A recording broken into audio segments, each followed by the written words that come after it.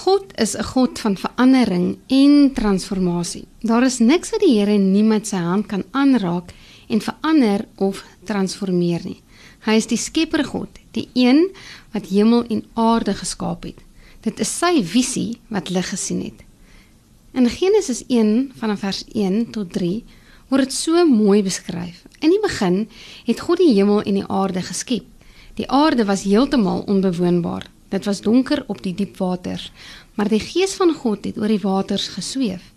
Toe het God gesê, laat daar lig wees, en daar was lig. God het gesien die lig is goed, en hy het die lig en die donker van mekaar geskei. God het die lig toe dag genoem, en die donker het hy nag genoem. Dit het aand geword, en dit het môre geword. Dit was die eerste dag. Die reël wat vir my uitstaan is, God het gesien die lig is goed. Dit is fascinerend om te dink, God het gesê, daar moet lig wees. Met ander woorde, hy het klaar geweet wat lig is, voordat hy dit in die lewe ingespreek het. Nadat hy lig geskep het, uit die lig wat hy vooraf kon sien, het hy dit benoem. God het die lig toe dag genoem. Dit is wat God sien. Hy sien voor ek en jy sien. Hy is alomteenwoordig en alsiende. Hy is die God wat met sy visie skep.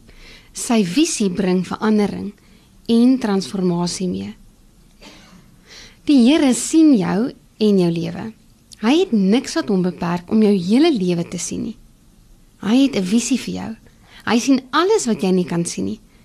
Dit is uit sy visie vir jou lewe wat hy in jou die mens wil skep wat hom behaag.